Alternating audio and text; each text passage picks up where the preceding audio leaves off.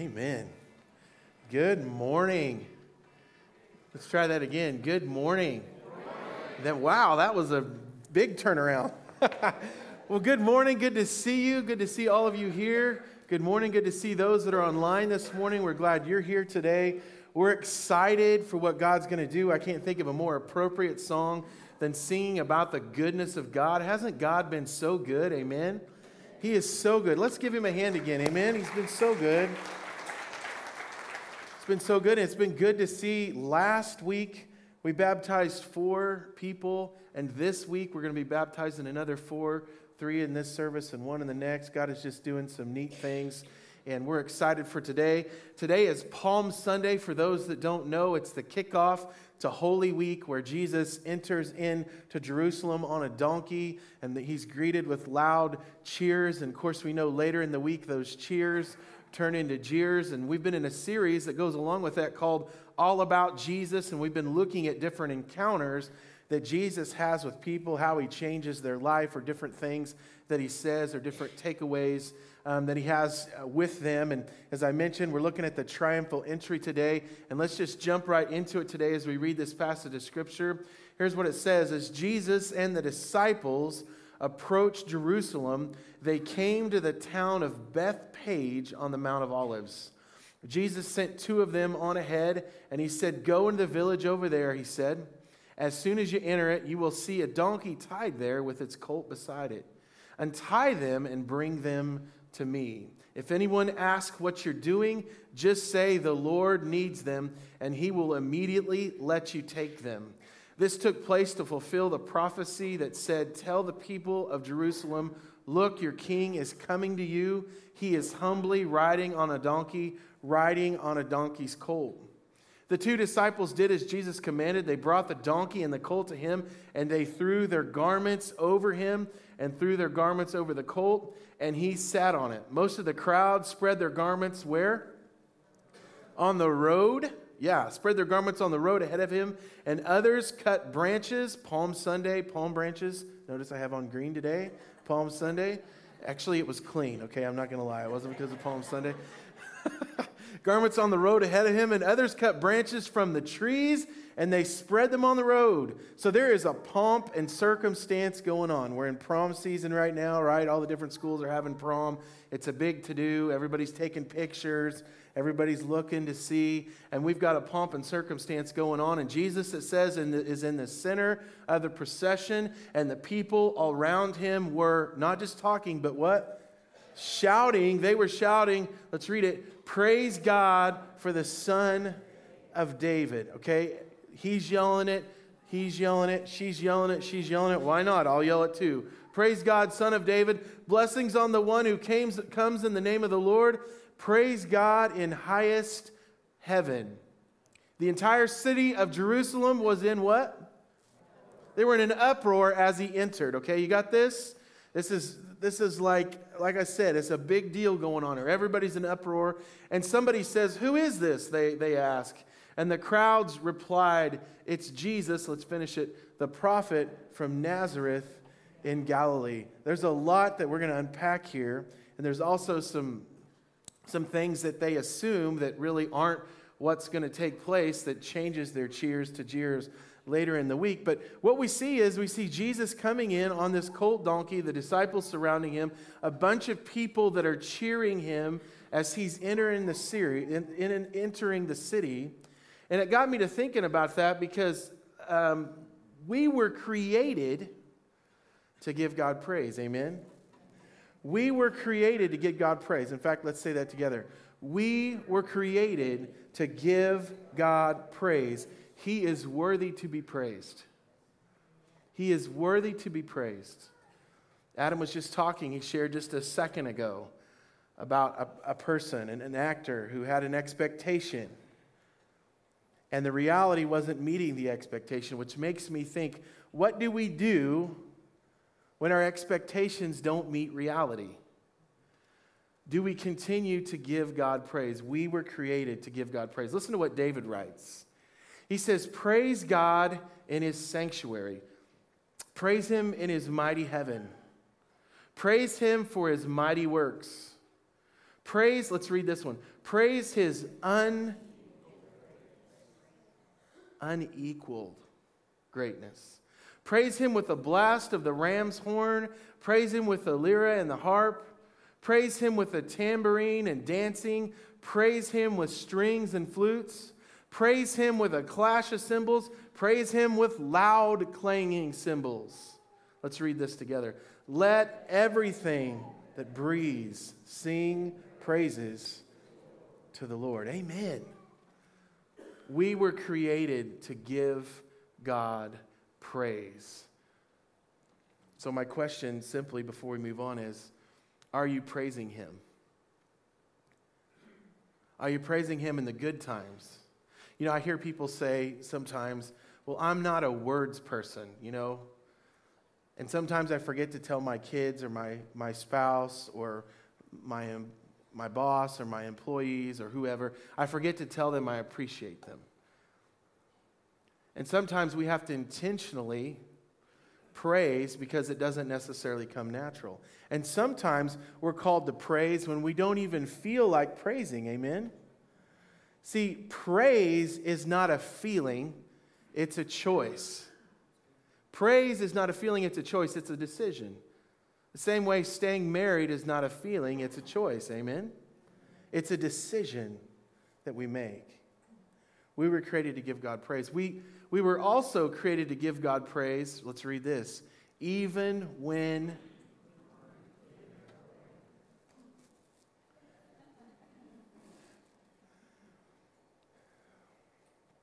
we're called to give God praise, even when we aren't getting our way. We remember this passage of scripture that we just read. Most of the crowd, say that with me. Pretty much everybody. Well, not everybody, but pretty much. Most of the crowd spread their garments on the road ahead of him. Now, some of you are in awe of people that do things. Some of you are in awe of a famous golfer or a famous singer or a famous movie person or a sports person, or you're in awe of your spouse or somebody you know that you admire them for their humility. I mean, all kinds of different things that we admire people for. As a kid growing up, I really admired George Brett. He was a baseball player. Man, I would have given anything for him when I was at a Royals game to sign my baseball. And if it would have been cold outside and I had a coat on, even though I admired him, I wouldn't lay my coat down for him to walk on top of it. Even though I admired him. And think about somebody you admire. That'd be kind of weird, don't you think? They walk in where you're at and you just put your coat on the ground and go ahead. Walk all over it. I mean, it says that most of the crowd, they are in a really good mood. They're spreading their coats, their garments on the road. Okay, I don't know about you, but when you put a coat on the ground, I mean, I hear my wife sometimes say, Luke, don't drag your coat. You know, he brings his coat into Walmart, he takes it off, and instead of carrying it, he's dragging it on the ground. You're like, don't put, I mean, they put it on the ground and Christ walks on it. Spread the garments on the road as they pass by. They cut branches from the trees and they spread them on the road. I mean, the pomp and circumstance, the happiness here, the acknowledgement of who God is. So it's weird how at the beginning of the week we're seeing this scene, right? Because they believed that Jesus was coming to be a savior. But the issue for them was they were thinking more of a savior from Rome than they were so much a savior from sin. And when they begin to realize this, their attitude and posture changed. Now, don't get me wrong. They were still yelling, but it wasn't cheering, right? It started to be jeering. And Jesus is in the center of the procession. They're shouting, praise God for the Son of David. Blessings on the one who comes in the name of the Lord. Praise God in highest heaven. And just a little bit later on in that week, when they find out that he's not coming to be the Savior from Rome, he's not doing what I thought he was going to do. My expectations are not being met. I had this idea in my mind. You know why a lot of times things go the wrong way? Is because we have these expectations, don't we?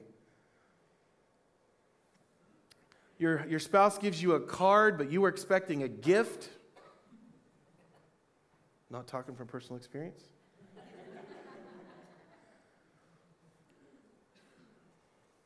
You get all dressed up and you're expecting your spouse to say that you look nice and they don't notice and now you're mad at them all evening. Not talking from personal experience. You worked hard all year and you were expecting a raise and you didn't get one, and now you don't even want to work there anymore. You were taking a stand for Jesus to get better acting roles, and now you're not getting any, like Adam talked about. And all of a sudden, it goes from Hosanna to glory in the Son of David to, listen to this, Pilate saying, what should I do with Jesus? Who's called the Messiah? The crowd shouts back, what? All because of expectations. Jesus came as a Savior. They were expecting a Savior. Okay, I think we got a match here. The difference is what He came to save them from. I didn't come to save you from Rome. I came to save you from sin. Which really leads to a question that we all have to ask ourselves, I mean, myself included. Are we following Jesus because of what He can do for us? Or are we following Him because we love Him and want to serve Him? That's pretty good. I'll read that one again. Are we following Jesus because of what He can do for us? Or are we following Him because we love Him and we want to serve Him? And that's a tough question, but it's a good question. As we think about that this morning, there's a few other things that we can look at today. You know, you think of this crowd, the crowd goes from a crowd to a mob pretty quickly. Don't let the crowd do your thinking for you. They are capable of becoming a mob. That's another thought. Remember what we said earlier? Hosanna, the Son of David. Hosanna, the Son of David. Well, I guess there's nothing else going on. I'll say the same thing. Hosanna, Son of David.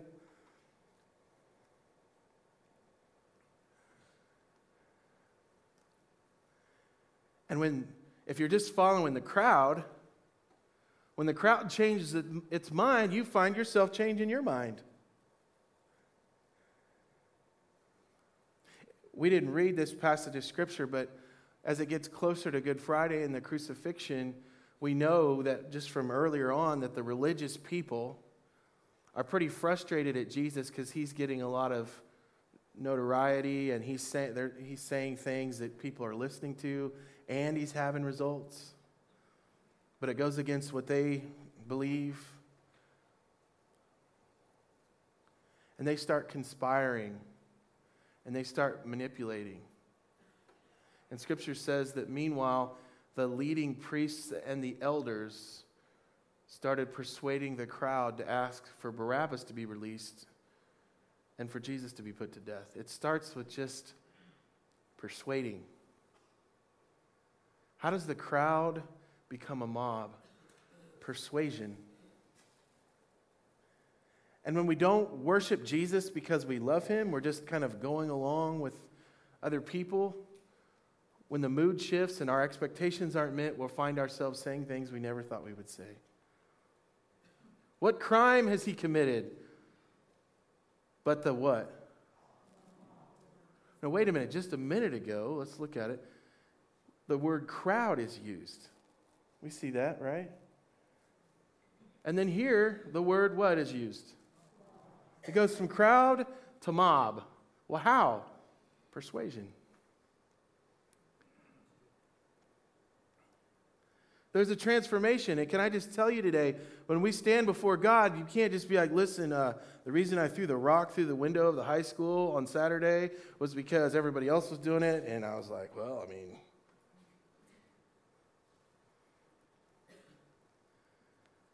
And let me just tell you, we all know this as we're following Jesus. Sometimes life can get very difficult. And we don't even always understand why things happen the way that they happen. And if we start listening more to someone else other than God, we can begin to take on their thinking. And the truth is, emotional decisions always lead to poor decisions. Amen? Emotional decisions, that was worth coming to church for some of you. Emotional decisions always lead to poor decisions. We get all up in our feels. Is that the word now? When I was, we're into our feelings or whatever, now we say up in our feels. We get all up in our feels about something and we end up making a poor decision. Don't let the crowd do your thinking for you. They are capable of becoming a mob. See, we're called to follow Jesus in faith rather than the mob with our feelings.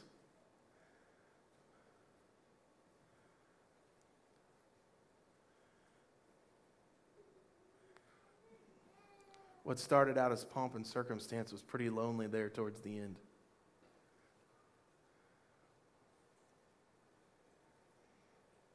Listen to this. In James it says, if any of you lacks wisdom, let him ask who?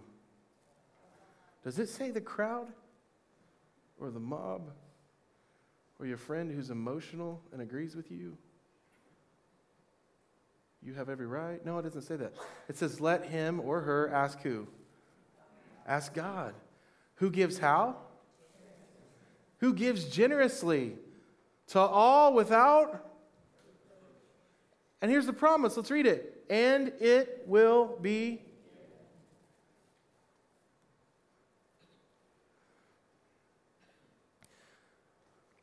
If any of you lacks wisdom, ask God. Another thing we can see from this passage, worshiping Jesus is something we do regardless of the season. Whether it's Palm Sunday, or Good Friday, or Maundy Thursday, or Easter, or somewhere in between.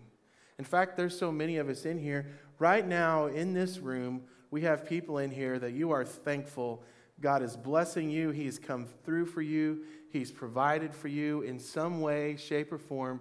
He has done something or is doing something that you acknowledge and you say, praise Jesus. And we celebrate with you. We also know, just because there's so many in here, there's some of you in here that it's hard to find those things to praise God about because it's not that season for you.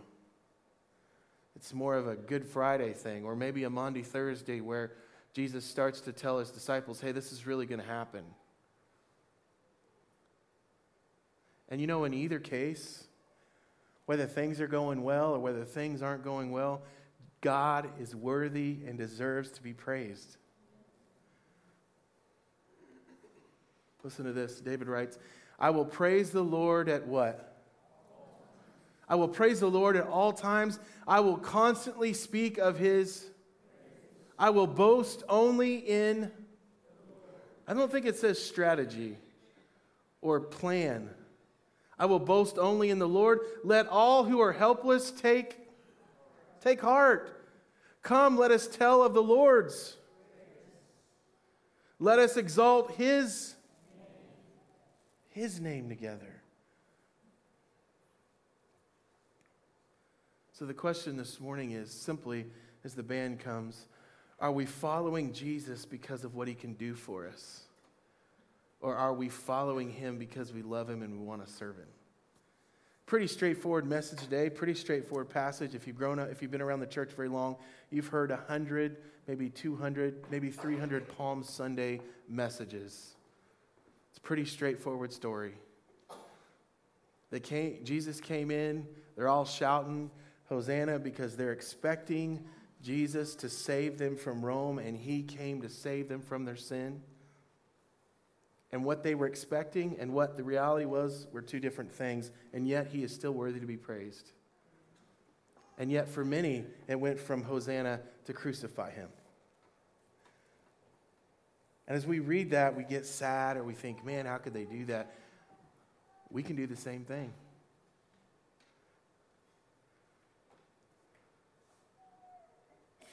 And so this morning, in faith, believing that the Holy Spirit is big enough to customize this to your situation today, how's He speaking to you this morning? What is it that He wants to say to you through this simple truth today? Are you following Him because He's blessing you and everything in your life is going at least okay? Or are you following him because you love him and you want to serve him? Can I just tell you, I've done a few weddings, and there's this line in there, in most of them. Sometimes you'll hear somebody having some unusual vows, but in the ones I've done, for better or for worse, right? For better or for worse? For richer or for poorer? In sickness and in health? Those are powerful statements that we say to our spouse. Could easily apply that to our relationship with God. I'll follow you for better, for worse. For richer or poor. In sickness and in health. Let's stand together this morning.